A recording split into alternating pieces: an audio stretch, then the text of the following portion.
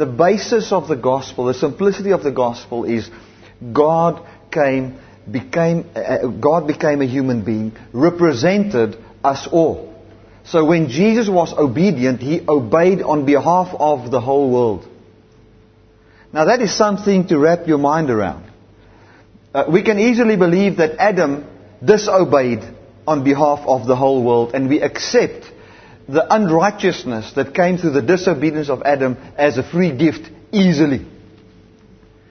So the gospel is to be persuaded that the righteousness of God is now given as a free gift to every man through the obedience of Jesus on behalf of every man. The word righteousness comes from a Hebrew word which means scale. For those of you here for the first time. It means scale, or to weigh up to the standard of God. So when God came and brought righteousness on earth, it means God was in heaven and He was much holier than what we were. So He was like pushing the scale over to God's side by far. And there was only dust in this side of the scale that can never weigh up to the standard of God. So God said, how can I make this dust, called humans, weigh up to my standard? And He said the easiest way is if I can incarnate myself into that dust. Then the Father will be in heaven, and the Spirit, which is also God, will be inside this mud people, which are human beings. And the moment the Holy Spirit came into a human being, then man and God balanced each other out, because it was God in man and God in heaven, having the same holiness. So holiness is given to us as a free gift. My goodness. That's good news. I've preached that 25,000 times, but every time I say that, it feels so good. Holiness is a gift. It cannot be measured by my works. It's measured by one act of obedience on my behalf. So my holiness is defined in Jesus. That's why Paul writes in Colossians 3 verse 1. He says, let's look at Jesus, who is our life. We don't have any other life but the life of Jesus. So we cannot, and that's what's so beautiful what the Bible says. It says, when we look into the perfect law of liberty, the law that says, or the rule that says, we have been 100% liberated from works righteousness, and we receive holiness as a free gift. When you look into that law, holiness as a free gift, the Bible says, you look as in a mirror. And who do you see in a mirror? You see yourself. So God came and made man holy. There was a time when Jesus said, the time has come for the Son of Man to be glorified. Why didn't He say the Son of God, but the Son of Man? For He came so that man, human beings, can receive the very holiness and glory of God as a free gift. There was Jesus. I think it's in John 16. He preached. They said, now we believe what you say. Jesus said, do you believe? They said, yes. He says, now the time has come that the Son of Man, or mankind, can be glorified. So that we can be delivered from this curse of works righteousness to a place where we can live by faith. Hallelujah. Amen. That's the simplicity of the gospel. Now, like I said, I want to preach on marriage tonight. Let's go with that as a foundation. Let's go to Ephesians 5 verse 23. Now, many people, when it comes to marriage, when it comes to sexual immorality and those type of things, have been so condemned because of what has happened. Now, first thing that I want to say is, I'm married for 16 years now, and I'm not planning on getting divorced. Okay? I'm happier married now than the day when I got married. I'm more in love with my wife now than when I was in the first week of marriage. And I can say that with an honest heart, not lying.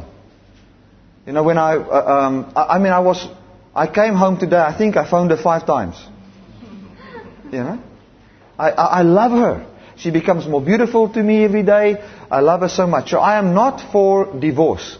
But what I want to talk about is there needs to be deliverance in the minds of people that has been going or that has been divorced. Because they feel so condemned. And people that has been maybe committing some sexual sins and stuff. Because we've made a God out of that thing. We've made a God out of marriage. It is like the biggest sin if you would get divorced. And then you can never again be restored, basically. It's like there's always a thing that hangs over you. Now, I want to say this. If you got divorced, and people know about that, just a practical thing in this world, even people that got divorced will judge you and put you in a certain category. Because they put themselves even in that category. That's the way it is. When it comes to church, you'll find people will put you in a certain category. Like I spoke to a pastor in Tanzania, and he said to me, if you're a pastor in that area and you've been divorced, you can never preach again. All your life. It's over. For the rest of your life. When I preached in North America, New York, there were Indian people that invited me there. There were other grace preachers that they wanted to invite, but they said they can't have them for they've been divorced 20 years ago. And people will not listen to them. Now maybe the wife just left him. How do you know who's guilty, who isn't guilty? But that happened. That happened. And now people sit with a sting in their heart of condemnation and judgment. Now, we need to get rid of that by just putting that thing in perspective. Now, when I got this revelation on marriage from the grace perspective, I can really say it strengthened my marriage. It brought even more of respect for my wife, more of love for her, more of, an adoration for her. I looked at her in a completely different way. So I believe this is really going to strengthen those that are married, going to help those that want to get married, and those that got divorced. You're going to be free from your condemnation. Right, Ephesians 5:23. It says, wives, I read from the Message. It says, wives, understand and support your husbands in ways that show your support for Christ. The husband provides leadership to his wife the way Christ does to his church, not by domineering but by cherishing. So just as the church submits to Christ and as he exercises such leadership, wives should likewise submit to their husbands. Husbands, go all out in your love for your wives, exactly as Christ did for the church, a love marked by giving and not getting. Christ's love makes the church whole. His words evoke her beauty. Everything he does and says is designed to bring the best out of her, dressing her in dazzling white silk, radiant with holiness, and that is how husbands ought to treat their wives. They're really doing themselves a favor since they're already one in marriage. No one abuses his own body, does he? No, he feeds and pampers it. That's how Christ treats us, the church, since we are part of his body. And this is why a man leaves father and mother and cherishes his wife. No longer two, they become one flesh. This is a huge mystery, and I don't pretend to understand it all. What is clearest to me is the way Christ treats the church. And this provides a good picture of how each husband is to treat his wife, loving himself in loving her, and how each wife is to honor her husband. Now, in the King James it also says that this whole thing about marriage is a mystery. And it actually says, when you look at a marriage, it talks about something that's hidden, which is Christ and the church. So marriage is actually just a shadow of the substance. That's all it is. That is it. When Paul teaches about marriage, he does not use the law. He uses Christ. Even in Romans 7, we're going to have a look at that. He talks about how Christ how God married mankind in Jesus Christ. That's what he talks about. So this is all a shadow. Now this is very important to understand. Because the shadow you cannot be judged according to the shadow in the New Testament before God. Like baptism, for instance. What is baptism all about? Can baptism save you? No. But what is baptism a sign of? That we've died and that we rose again with Christ. Okay, so why are we baptized in a certain way? We are baptized in a certain way because we say, when Jesus died, we died with Him, the law man has died. When He rose again, He was raised by the Holy Spirit, not to live by the law, but by the Holy Spirit, and we are raised with Him in newness of life. So now we are baptized in that way. Now, if you are not baptized, can it cause you to go lost if you believe in Jesus? No ways. Baptism cannot save you, neither can baptism cause you to lose your salvation. Because it's a shadow of the real thing. In the same way, marriage is just a shadow of the real thing. And you cannot be judged before God by the shadow. Now, I haven't heard that being preached before. But I read that. So if I come with a shadow, now there are people, you got divorced sometime, but we've made the marriage the substance of life before God. And that kills people. If I wrote it down here this afternoon, I said, Colossians 2 verse 17 says that these Old Testament things, in which marriage was also given, was just a shadow of the things to come, but the substance is of Christ. Now I said your punishment of the shadow is not to understand what the shadow stands for, even if it's done perfectly. Punishment of the punishment that comes through the shadow is not understanding what it stands for, even if you do it perfectly. So you can live a wonderful 100% perfect marriage. Love your wife, love your kids. Do the thing right, you know. Jy maak die deur vir jou vrou oop. Jy vat jou kinders skool toe. You do everything right. But if you don't understand the shadow of what it is portraying, that marriage is actually, the only benefit of that marriage is for your kids that get raised in a stable house. And that's it. Okay, so I'm going to do this in two parts. Next Sunday I'm going to talk about 1 Corinthians 7, where Paul talks about all those marriage things, who gets married, who doesn't get married, what happens if the wife divorces and all those type of things. I want to just lay a foundation in this one. So there is some practical good things, you know. I mean, even people that are not Christians, that get married on the age of 25 and they stay married until they're 90, you know, and they love each other, will have a stable house, kids will grow up in a stable house, they will love each other. There will be a lot of benefits in that. Now what has happened is we've taken those benefits and made that the gospel. You cannot make that the gospel, because there are people who's going to get divorced. There are people where the husband's going to beat the wife. There's going to be people where the one party sleeps around so much that the other one gets AIDS. There's practical things like that in church. And how are those people going to experience the love of God? For they need to experience the gospel of grace as well. You know, because they've been going through tough times. Because what has been preached is a law message about marriage. Now, marriages has been kept together by willpower. And now it doesn't work. It doesn't work. It falls apart. Because I shall just love her. Now, let's talk about pastors now. You know, and church leaders. Well, I'm not going to get divorced for my ministry's sake. Some business people, high up in business, I'm not going to get divorced for business deal's sake. Die ou oom en die ou tannie, you know. Ek het julle al voorheen vertel. Die oom is 105 and the auntie is 103. They come in court, they're getting divorced now. They've been married since they've been 16. So why are you getting divorced? The judge first thing says, oom tannie man, you're 105, she's 103, why are you getting divorced? So now we waited for the children to die.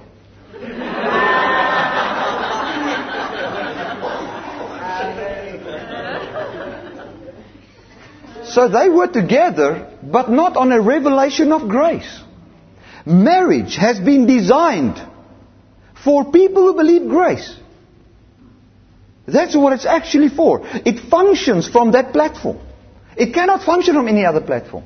Any other platform, it is two people liking each other, and this one meets my needs and I meet her needs. And when we do that, then we are together and we form a house where we actually codependent on each other. But when we start to understand grace, there's a completely different dynamics that start to work in our marriage. Because we start, the moment I know that this marriage that I'm in is a sign. It is something that talks about my union with Christ. Like baptism and like the communion. I mean, if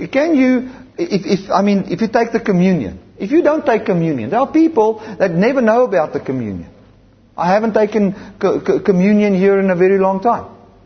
Are we going to go to hell for that? No.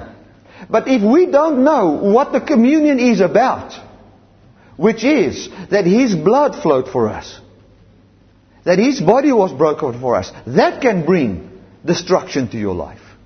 But the shadow can never bring destruction to your life. Not understanding what the shadow is about can bring destruction to your life. So, what is this all about? Marriage is all about a sign or a shadow of our union with Christ. You know, when I look at my wife now, I look at her, and when I see her, I see how God sees me.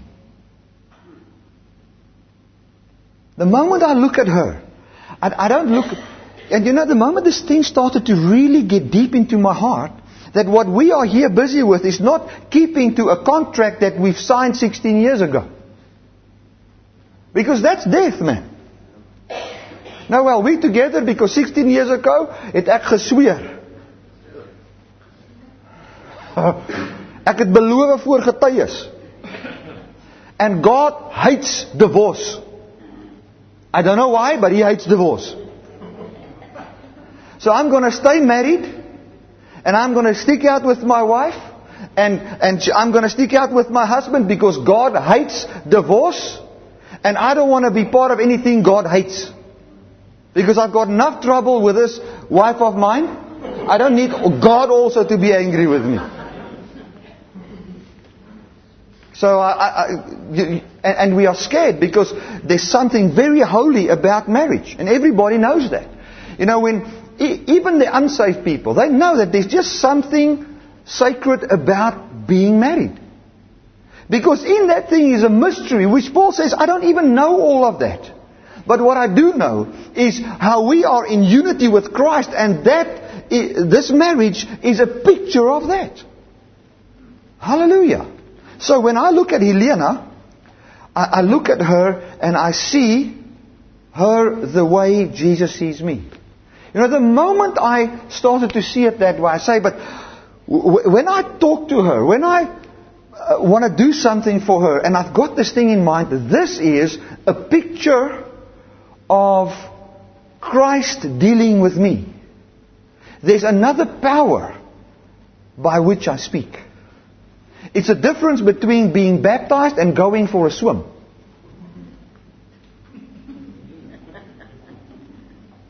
That's the difference in power.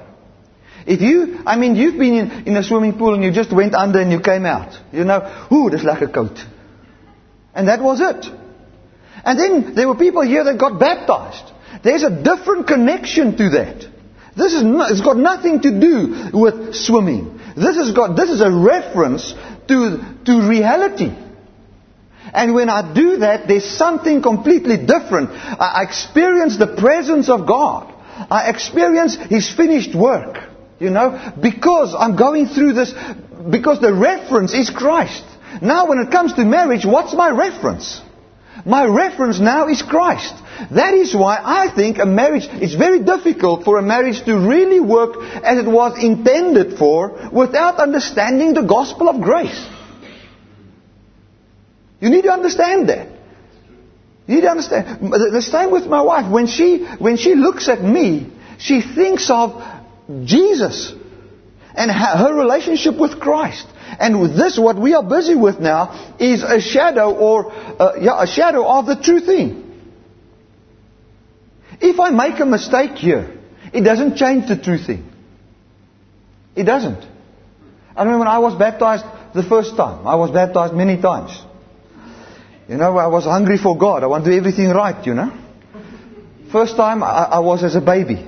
Then I went to was baptized in the AGS. I thought they're going to put me down once. They put me down 3 times. In the name of the Father, the Son, and the Holy Spirit. Now, do you think that I'm going to now go to hell because I didn't obey the shadow correctly? I've been put down under 3 times in the AGS baptism and not like the volle evangelie once. The shadow does not determine my salvation. In the same way does marriage not determine your salvation or your blessedness before God or your righteousness, for it is a shadow.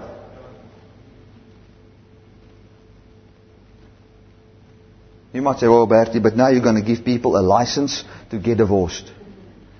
Have you ever asked people that got divorced, where's your license to get divorced? They divorce because they want to. That's why they get divorced. I don't want anybody to be divorced. I don't want anybody to separate or anything like that. But I want to tell you there's a different dynamic that I've discovered here in marriage. When I look at my children, all of a sudden I see my fruit.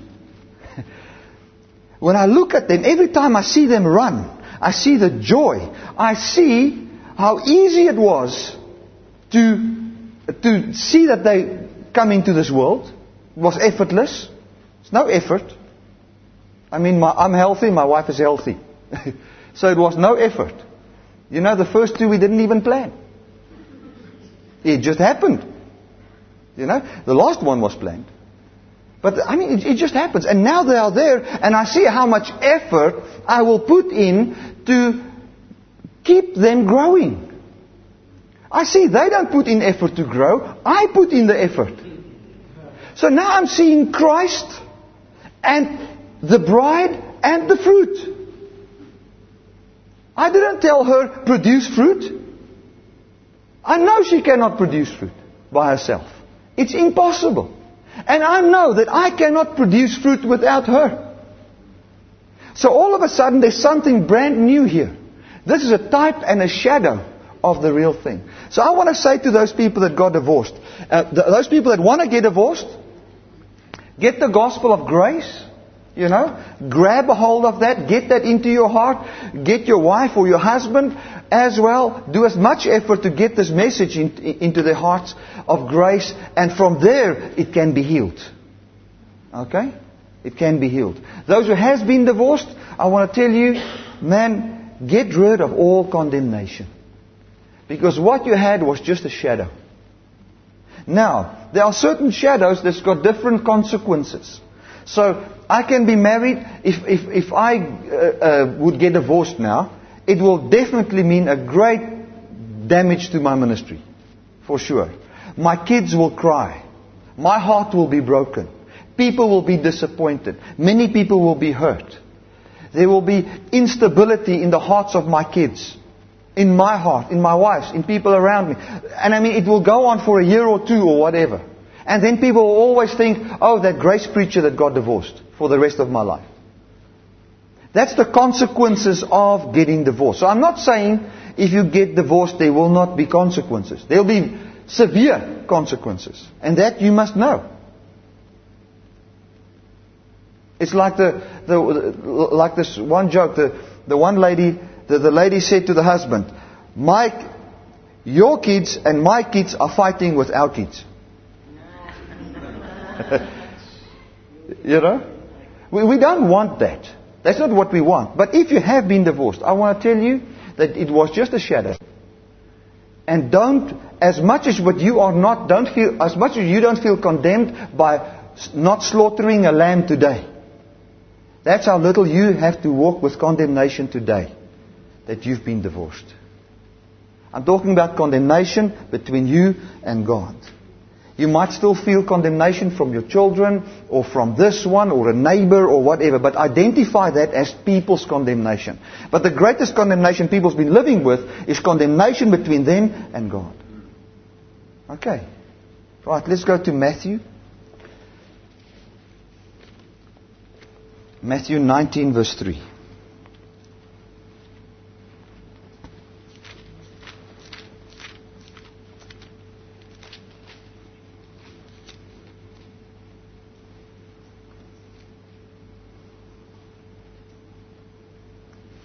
Now just look at the shadow here. And I'm just going to go through one or two of these shadows. It says, the Pharisees came unto him, tempting him, saying unto him, is it lawful for a man to put away his wife for every cause? Now I like what the NIV says. Is it lawful for a man to divorce his wife for any or every reason? So they could just divorce for any one of the 10, or if they break everyone. Ja, gaan net weg. Is it lawful for a man to do that? Now listen to what happens here. And Jesus answered said unto them, have you not read that he which made them at the beginning made them male and female, and said, for this cause shall a man leave his father and mother, and shall cleave to his wife, and the two shall be one flesh. Wherefore they are no more two, but one flesh.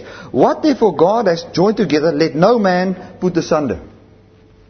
Now we take that as a commandment and say, I shall now stay with my wife. Which is a good thing. And this is the type and the shadow Jesus talks about. But what is he actually talking about? What they were actually asking in the mind of Jesus was, can Jesus just divorce? Can God just divorce a human being for any or every reason? Can God, for any or every reason, just put away people because they've done something wrong? That's what he was asking. That's the type and the shadow.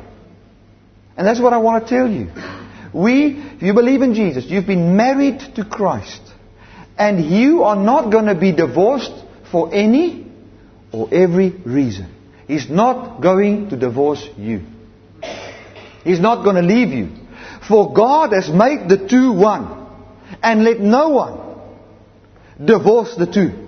For God says that God and man became one flesh. And God has made man and God one in the God-man Jesus Christ. And we are represented there, and we are in that unity. So God's not going to divorce you tomorrow. Ek meen, as jou vrou môre die skottelgoed nie was nie, skei jy haar? Nee. But now what we have done is, she doesn't wash the dishes, or she doesn't do this or doesn't do that, and now you come and you say, well, for the kids' sake, or I'll keep down my temper. Instead of having the revelation of, well, if she hasn't done that, I am an exact representation here of what has happened in heaven. God's not going to divorce me for any and every reason. And I know I'm not going to divorce her for this. Maybe I'll talk to her about it, but I'm not going to divorce her. In the same way, and that's because God has decided that man and a wife will come together and they'll be one flesh. So I want to say to you that are married now, maybe you've been divorced 3 times, but you're married now. Start to see your marriage not as something that you are going to try to make work for the 3rd time. Start to see this now in the perspective of what it is there for. It is to portray what has happened between God and man. Making the two one. And the moment you see it that way, you'll find a different dynamics and a different power in your relationship with your husband or your wife. I felt it. There's a difference between being married for 20 years and being happily married for 20 years. I can honestly say I've been happily married for 16 years. But as I saw this, there was a different dynamics that came into my marriage. It was not Bertie just loving Helena. Because it's easy to love her. So for me, it's not difficult to love. It's easy to love her. She's fun to be around with. She likes laughing. She's beautiful and all those things. You can love, there are people that can just love each other without God even in the thing. Not that I say God was not in it. God was in it. But when I start to realize this and I started to live from that perspective, like I said, the way I look at my fruit, how I provide for the fruit to become strong and healthy and produce more fruit. How I treat her, how I see her. I will not just divorce her. This is a picture of God and us. And I know this is a shadow. I know this is a shadow. And the holiness in this thing, the word holy means to be set apart. What makes it holy is, it has been set apart to portray what is in heaven. Amen. So we're going to see the shadow thing next Sunday in 1 Corinthians 7. So what it says here more deeply in why Paul says, if a wife separates from a husband, why she should not marry another one, but rather stay separate or be joined to a husband again. There's a reason why he says that. And there's many things that he says, I, Paul, say, not the Lord. Which was practical advice on good living on the earth. Which was not the commandment of God. Which was not talking about the shadow of the real thing. Okay. Right. Let's go to Romans 7 verse 1. Just where Paul, and we often read this on Sundays, where Paul comes and talks about marriage again.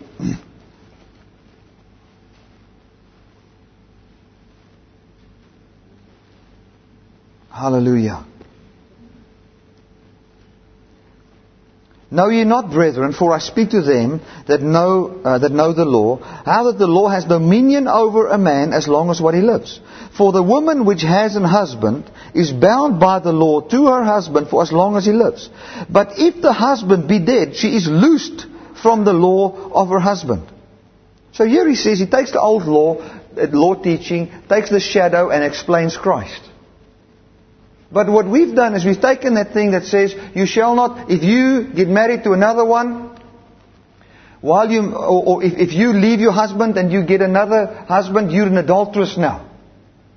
Saying, you're a sinner, you're going to be condemned by God, you're going to be judged by God. The same way as what we preached to people who picked up sticks on the Sunday. We cannot use that preaching towards married couples. It's wrong. Because that's the way we're going to preach to, if we don't preach on the picking up of sticks, we cannot preach in that same condemnation way concerning marriage, and we cannot preach in that same condemnation way, about marriage, the way we're going to preach about, om nie die ooste mylband wat die graan uitdors nie. You're not allowed to muzzle the ox, it treads the grain, the Bible says. Paul says that was just a type and a shadow of a preacher that preaches. He says, man, if he preaches to you, give him something that he can live. It was not to say, well, it had nothing to do with oxes, it had nothing to do with grain. It was just a shadow. In the same way, marriage is today a picture and a shadow that it was in the Old Testament talking about Christ, and in the New, it's one of the holy things we do, like communion and baptism. Marriage is a shadow of the real thing. So let's not treat it with the same condemnation as in the Old Testament and live in great condemnation all the time. The moment that stress comes off us, we don't know why God hates divorce. You know why the Bible says God hates divorce? Because He hates it if people reject Christ. Because it's the shadow of people rejecting Jesus, not believing in Jesus, and then their life leads to waste. And then they get married to another, which talks about being married to the law system, which destroys their lives. That's why it says God hates divorce. Now we've come in church with very difficult arguments about, but what now? When can they now get divorced? Wanneer die man die vrou nou amper doodgeslaan het, kan hulle dan nou skei?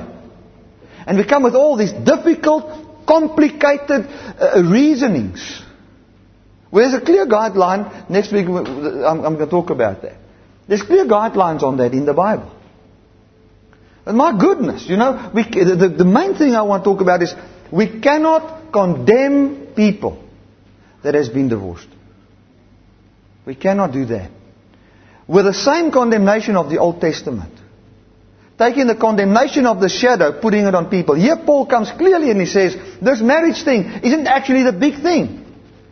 He comes at the end of 1 Corinthians 7. He says, listen man, I want to tell you, we must get over this thing of who's married, who's not married, who's doing business, who's a slave and who's not. There's something much bigger than this, which is Christ.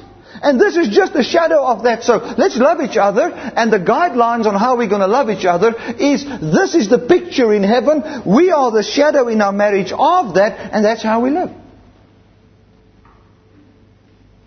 The reason why I believe that the word says that we shouldn't sleep around. You know.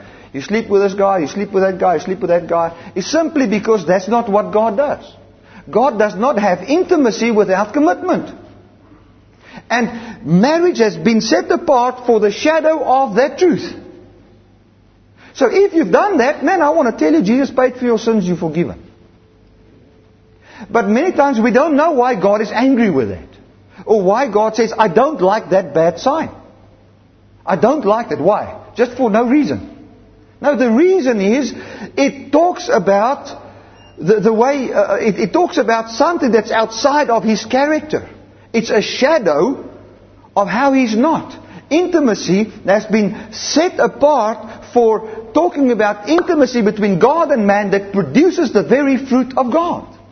So that's why, and now, you know, when we are single, we're not married, we start to realize that all of a sudden my body becomes, my body and how I behave sexually is a sign of God and people. And God came, He became one with man, committed forever. And I am a born-again Christian, and I believe in the grace message of God, where God will not divorce me for any and every reason. And where God doesn't abuse me. And I am just the shadow of that. And when that comes, I thank God that His Holy Spirit empowers me to live out that and portray that from the platform of God's grace. That's why Paul says in 1 Corinthians clearly, don't be unequally yoked. Don't go and marry an unbeliever. That is also not, I mean, what shadow is that now? But if you're married to someone already that's an unbeliever, Paul says, don't seek to be unmarried. And there's many guidelines he gives there, you know, about that. But this whole condemnation thing of God judges us, you know, and the poor people that's been divorced, they feel so bad because God's got this thing against divorce. You know, He died for every sin except divorce.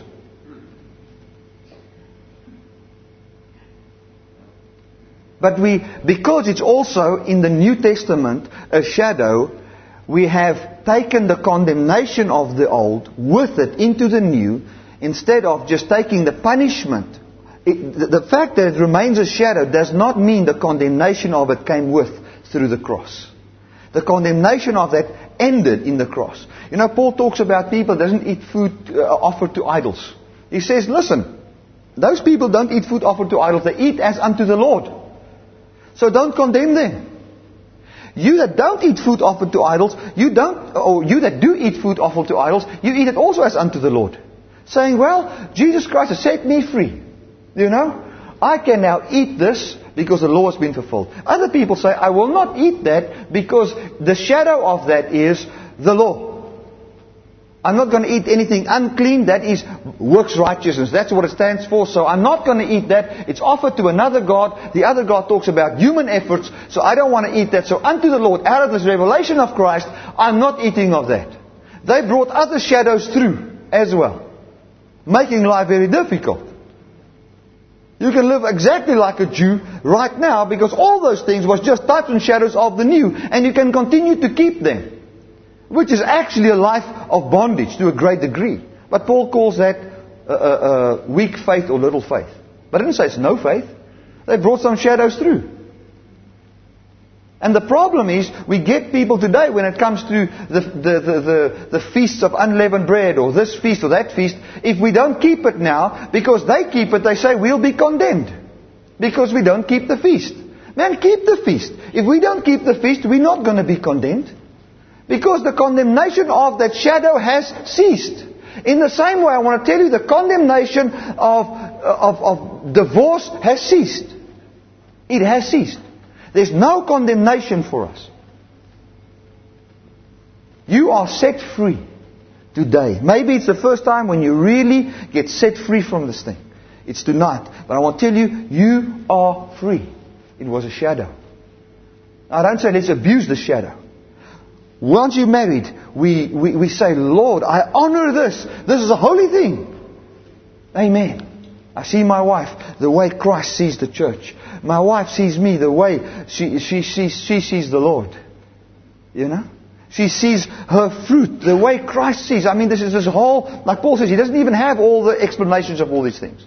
But let's see it that way. Listen to what Paul uses here. And he says, for a woman which has a husband is bound by the law to her husband as long as he lives. But if the husband is dead, she is loosed from the law of her husband. So then, if while her husband lives, she be married to another man, she shall be called an adulteress.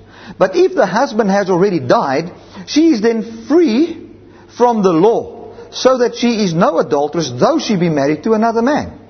Wherefore, my brethren, you also are become dead to the law by the body of Christ, that you should be married to another, even to him who is raised from the dead, that we should bring forth fruit unto God.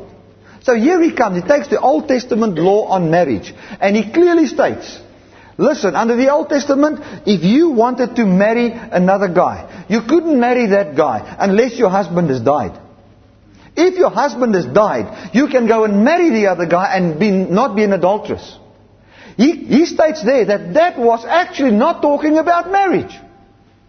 It was talking about Christ and the church. My goodness. I know this stretches your brain. But that's what he says. He says, in the very same way, we became dead to the law by the body of Christ. That we should be married to another one, even Christ, to bring forth much fruit. So what was it talking about? It was actually talking about Christ and the church. We've taken all the Old Testament shadows, and taken that. No, the lamb means this means that means that, and we don't slaughter lambs anymore, we don't do it. Marriage today in the New Testament is still a shadow, and because people can say, well, it's not a shadow anymore, we can live together. But Paul came and he still said that it's still a shadow today in Ephesians and in Corinthians. He clearly stated that. So it was something that is still in use today. But don't see it as anything more as pertaining to righteousness and condemnation, then it's just a shadow. It's just a mystery. It's hidden in this thing. Hallelujah. Patty, can I just now leave my wife? Will Christ just divorce the church for any and every reason? No way. When you think of that, and you think of your wife, you find that it's as if in your brain, divorce is not an option. There's another power. It's the power of the Holy Spirit, I tell you. It's a difference between being baptized and going for a swim. That's a difference. Between having a married life, just keep staying to your wife, and living from this revelation. When I talk to her, and I live from that revelation. Now, I don't say I'm going to... my job on this planet is not to try and be the perfect shadow.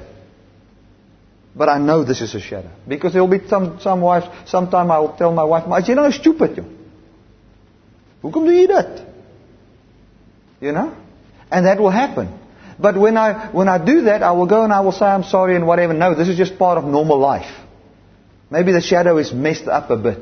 But we didn't get divorced over that little thing.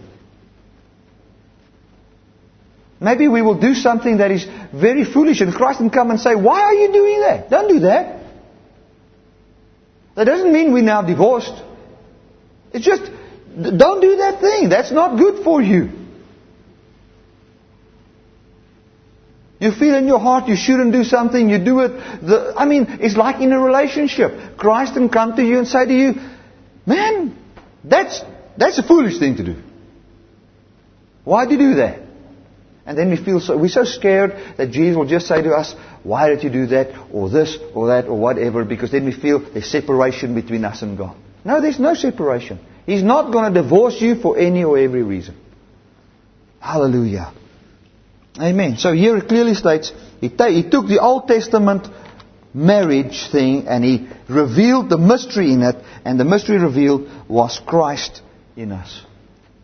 Amen. Let's go to Matthew 16, verse 1. I'm going to end off with that.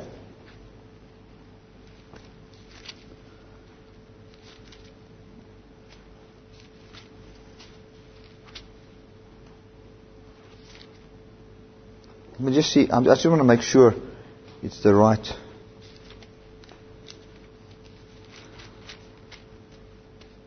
Just share a bit more about the shadow and the way it was used in the Bible. Verse 1, yes. The Pharisees also with the Sadducees came and tempting, desiring him that he would show them a sign from heaven. And he answered and said unto them, when it is evening, you say, it will be fair weather, for the sky is red. And in the morning, it will be foul weather today, for the sky is red and lowering. O you hypocrites, you can discern the faces of the sky, but you cannot discern the signs of the times. A wicked and an adulterous nation seeks after a sign. Now why is he saying that? A wicked and adulterous nation seeks after a sign. He talks about marriage again. And adultery. Now he says to the Pharisees, you are in adultery. Now those people may be faithfully married, but he calls them adulterous nation, seeking for a sign. So what is he actually talking about there? He wanted them to simply believe that he's the Messiah. But now they want a physical sign. And they say, I cannot believe you. I'll have intimacy with you for what you say, but I also want to be intimate with something very physical. So my belief will come through intimacy with the physical and intimacy with your word. It's like the people in the desert. Jesus said, or God said, I'll give you a promised land. No, they want meat to fall from the sky now. That's the sign they want. Then Jesus comes and says, there's one sign that will be given you. Just one sign. And that one sign is Jonah and the whale. Man will be 3 days in the belly of the earth. And on the third day, he will rise again. And then there will be a revival. That's the sign. I'll die for you and I'll be raised. That is the sign. And that's enough. So anything we need, what's the sign? What Jesus done for us. That's the sign. We don't have to go now and say, Lord, if you can take this stone, or this bread and make it a stone, then I can believe that you are the Son of God. Because that is adultery. So he's talking about adultery. Why is he talking about adultery? Because marriage is just a type and a shadow of the real thing. That's all. Let's put it in the right category. Let's not mess up the sign. And from this revelation live, and we will find great love in our marriage, great revelation in how to love your partner and what you love your wife, you love your husband, you will love your kids from this perspective. Because that child, you will see it in a bigger picture. You will see your wife in the bigger picture. She will see you in the bigger picture. A family and being together. I mean, it says there, how does Christ treat the church? He brings out her beauty by the good words He speaks to her. The good words He speaks to her brings forth submission in her heart. That's just how God made us. God doesn't bring forth beauty in us by putting us through hard times. I don't bring forth beauty in my wife by beating her.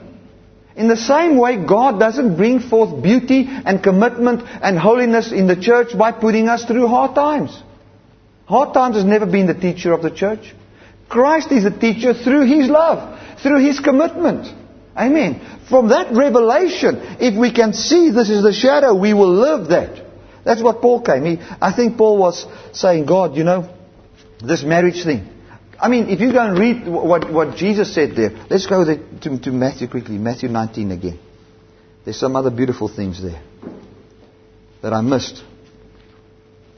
And I'll end off now with that. I was just thinking, this is a very important message that we need to understand. Because we've put sexual immorality and we've put divorce and those things in a category where we are so condemned, that we can never feel pure. Never in our life. A woman will lose her virginity when she's in school, and she'll be married and still live in condemnation until the day she dies, because she wasn't married a virgin. But those things are types and shadows. But we've made it the substance of our life. My goodness. That's wrong. We've made purity in the shadow. We've made purity the shadow. And we've determined our purity in the shadow and not in the blood of Jesus. I want to tell you, if you had sexual relationships before you were married, Jesus Christ took away all your sin. All your sin. And those things are shadows of the real thing, Jesus Christ. And our relationship and His relationship with us, which is not an adulterous relationship. He's not today going to have a relationship with you and say, oh, I'm a loving God, and tomorrow He's got a relationship with the law and He comes with His judgment on you. Jesus is not sleeping with the law and sleeping with you. He's not trying to bear fruit in your life through condemnation message of laws and rules and regulations, and also trying to bear fruit have fruit through the message of grace. He's married to you through the message of grace and His love, and that's it. And He's not sleeping around. He's faithful. Hallelujah. So start to see the shadow thing for what it is. I'm not saying go and sleep around. I'm saying let's use as Christians our bodies to portray the true shadow. To be a true shadow of the truth. By having a revelation of the truth. Amen. And living faithful, good lives. But if it has happened, my goodness, man. You don't have to every time. And I thank God we're grown-ups here. We don't have to every time when you... And I mean, I said this out of counseling and stuff that I see in people's hearts. Feel condemned that when you make love to your wife, that you think, man, I wish I was a virgin when I got married. Man, the bad stuff has happened. And you have been forgiven. Jesus paid for you, and His declaration, which is the truth, is over your life, which is embodied at the right hand of the Father today, is you are pure. You are pure. Get your mind into the new, and you will find the old will fall away. Do you know what Paul said? Paul said, let's talk practical about this immorality thing. Paul said, when I came under the law took me captive. Sin took me captive and slew me, and all types of sexual sin was born in my life. Because I tried to obey God through rules and regulations, I found that brought forth all the sin in my life. So I want to tell you the reason why many of those things happened to you is because you were enslaved by a condemnation message that brought that forth in your life. That's what Paul said. Paul came to the conclusion that he said in Romans, many people said, "Bad, you're taking this too far." But Paul said, clearly, he said, it was not I who sinned, but sin in me. He separated him from his sin. Hallelujah. And then he got a conclusion. He came to the conclusion on how to silence and get rid of this power that takes you captive. He said that sin has got no more power if there is no law. He says, sin shall have no more dominion over you, for you are not under the law, but under grace. Therefore, you will not live this immoral life. But if it has happened, I want to tell you, it was the fruit of sin taking you captive and destroying your life by the law system. It was not you, it was sin in you. And I might get letters over the internet for this, but I don't care. I don't care. This is the revelation Paul had. And this is what he preached. And I want to tell you, let's not take the shadow and make it the end of our life. We need to get rid of the old system and get into the grace of God. Because only in the grace will we live an absolute holy life. And in church, when it comes to marriage and sexual immorality and all of that, the law is still there. Very big. And the true place and the true position of this has not been portrayed. What does the Bible say in the Old Testament? If somebody rapes somebody else, he must be stoned. It talks about Adam and Eve and Satan coming, forcing down his way through subtlety. Bringing something that the person doesn't really want. And that brings death. It also talks about God's character that will not force himself down on people. Doesn't matter how good he is. It will be by your choice. Because it is violating the type and the shadow of rape is violating the truth in heaven, where God gives every person a right to choose.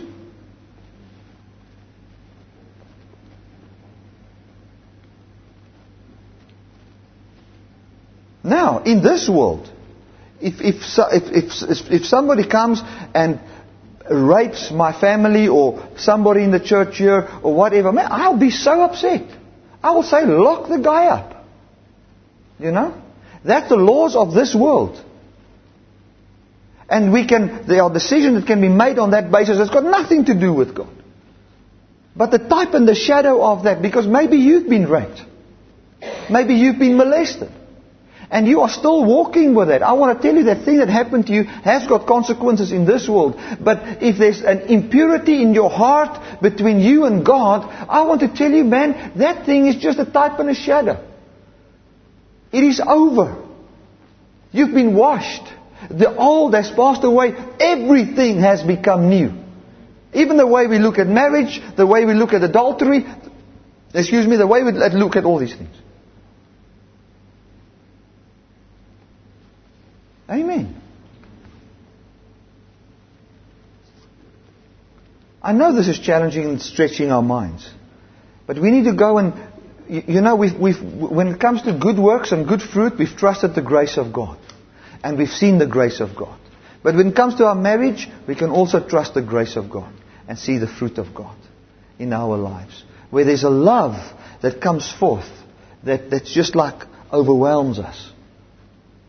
Many times we've been living with such a condemnation. God, what did I do wrong? Why hasn't this thing worked? Or why isn't it working now? I'm trying my best. I want to tell you, don't underestimate the power of His grace. Getting the true grace message. To me, as the leader of the house, I make sure that my wife gets the message of grace. If I find she's very busy, she doesn't have time to listen to a CD or a whatever, then I go at night, and I will sit for half an hour and preach grace to her. I'll do it. That's what I'll do. Because I see, my goodness, she doesn't get time to read the Bible. She's got 3 boys running around, whatever. Says, moeg. In the morning when she sits in the bath, I'll sit on the side of the bath and I'll preach grace to her. Preach the gospel. Because that's what she needs. Because I know that's the building block of our marriage. For me trying to stay married because God hates divorce. My goodness, what's the difference between me and a Muslim? Their God also hates divorce. And they stick together. Then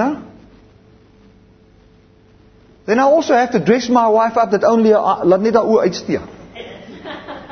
Because God hates divorce, and then hou ek alle mans weg. Because there's no power. Like in the Muslim faith, if in Northern Sudan, if she would take that hat off in public, she'll be butchered in public. They'll decapitate her with a pocket knife. Because she took that hat off. Because there's no power in human commitment to each other. You have to use such fear of being slaughtered in front of people to keep people just to stay together. There's no power, man. There's no power. True power in marriage is the revelation of grace. Seeing your marriage as the shadow of the real thing. And for you to see your marriage as the shadow of the real thing, you first need to understand the real thing. Hallelujah. Amen. I want to tell you, just out of my life, Helena and I, there's many areas where we differ. And I've shared that before. Her way of looking at life is different than my way of looking at life. Jy weet, as ek nou vanaand by die huis kom, dan braai ek sommer 'n stuk wors aan die kaggel.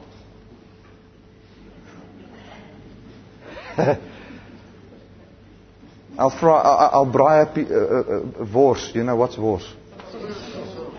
In die kaggel. What's die kaggel? Not in the fireplace. I like motorbikes. She likes the opera house. I look at she bought another movie. I see it's Fiddler on the Roof. You know? It's not Rambo 3. It's just different. We just differ in certain things. But the moment we start to see the truth and the shadow thing, we find those differences just disappear. It's like mist with the heat of the sun. Just disappears. You're living on a higher level. Amen, man. All of a sudden those differences is not what matters. We are one. You start to feel a love, God's love for your wife. Your wife starts to feel God's love for you and respect. And then love and respect and commitment and all those things is not born out of your own willpower by you biting your lip, overlooking your wife's another mistake and your husband's mistake. Saying, well, I'm going to try harder. No. You find a love.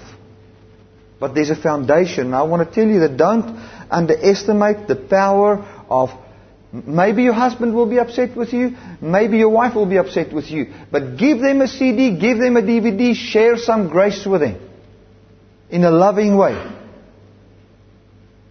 Nee, ek gaan jou nou verander, jy sien. Jy sal nou hierdie Bertie Brits ou se goed luister. The moment you say that he's my enemy, or I'm his enemy. I'm his enemy. I haven't even done anything to him. I haven't said anything bad. I just want to give him grace. But from that perspective, as ammunition, it's not going to work. But just start to see it this way. When you start to see, but the way this guy, if he doesn't treat me well, the reason why he doesn't do that is because there's no revelation of the truth. Not because he's bad. He doesn't want to be like that. Who wants to shout at his wife every day? There's no such a guy that wants to do it. I tell you now, you don't want to do it. If Helena and I, we've got a fight. Then I stand there, I say, I want to forgive you now, but I can't. I want to. I don't want to be angry anymore. I love you so much. Then we'll have an argument. And then I want to cry, and she wants to cry. But we're not over the thing still. Dan moet nog eers deurbeklei word.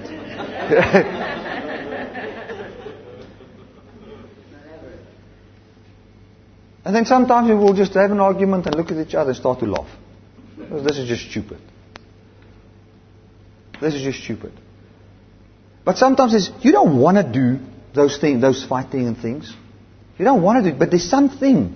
But as your revelation of grace grows, and you start to understand more of who you are, who they are, and what you represent, you find more of the dynamics of the Holy Spirit in your marriage. Really. Codependency starts to fall away. You start to live from the revelation of Christ and not what they do for you. Amen. Hallelujah. I hope this makes sense. I don't want to confuse you guys. Are you blessed or not? Thank you so much. Let's thank you, Jesus. Let's just pray together. Maybe you are in a relationship at the moment with somebody and you don't know, is this the right person, isn't it? Or you are maybe going through a divorce, or have been divorced, or in a marriage and you're struggling with things. I would like to pray for you right now. Father, I want to pray for everybody here that's not married and that's planning to get married and that wants to be married. I thank you for your power, my God, over their lives. I bless them with peace. I bless them with joy. I bless them with a revelation that that person is going to be the partner they choose, with which they're going to be the shadow. They're going to enjoy and love each other with real love, but it's going to be the shadow of the real revelation. Thank you, Lord, that we can know this is the partner, the person that I love, that I want to be with.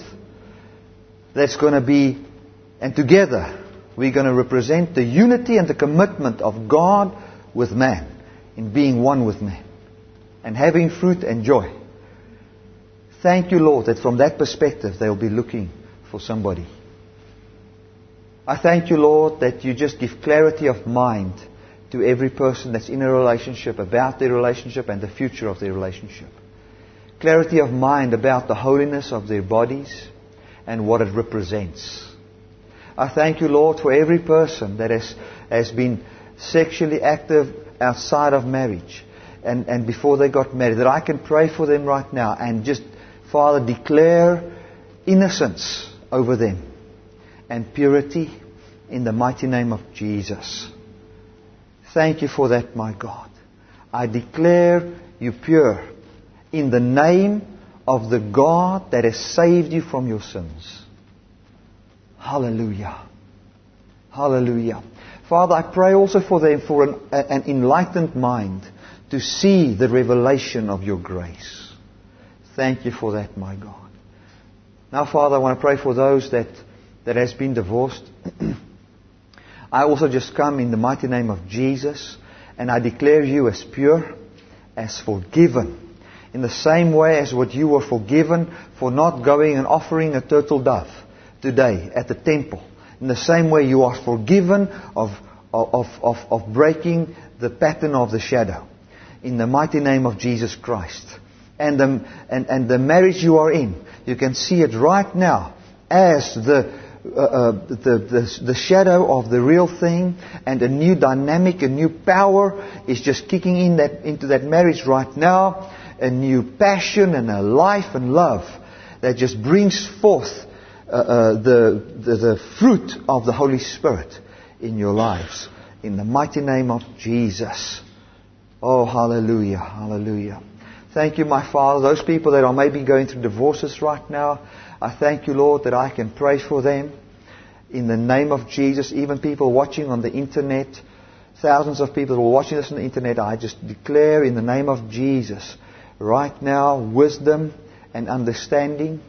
I thank you, Lord, they can reevaluate this from the perspective of grace. And Lord, as I listen to next week's message, there will be more clarity on what to do. Thank you for that, my God. I want to pray for wives and husbands that doesn't know grace, where the one party does know grace, that the others will open their hearts and they will start to understand and yield to it in the mighty name of Jesus. Lord, these people fell in love in the beginning and they got married because they loved each other for no other reason. They just fell in love with each other. They were thinking the other one is the nicest person they could ever be, to the point they want to share their lives forever. But then a lack of revelation brought a lot of hurt. But I thank you, my God, that you bring healing and clarity and peace in the name of Jesus. And just as a whole, I just, in the name of Jesus, remove all condemnation of anything you've done wrong. And I declare that God has come close to every man. He's come close to you. He's removed all your sin. He's washed you as white as snow. And I challenge you in the name of Jesus to believe and yield to this gospel and receive with meekness your brand new life, which originates out of God loving you and not condemning you. A new life that originates from the holiness of God, from the love of God, from the mercy of God, from a God that doesn't look at your sin, but looks at the finished work of the cross. A new life that comes out of gratitude and the revelation of who you truly are. I declare that life over you in Jesus' mighty name. And this is a new day for you. The old things have passed away. As this revelation has dawned in your heart, a new light has come forth in your heart, and this is a new day for you concerning marriage and relationships. In Jesus' mighty name. Amen and amen. Hallelujah, hallelujah.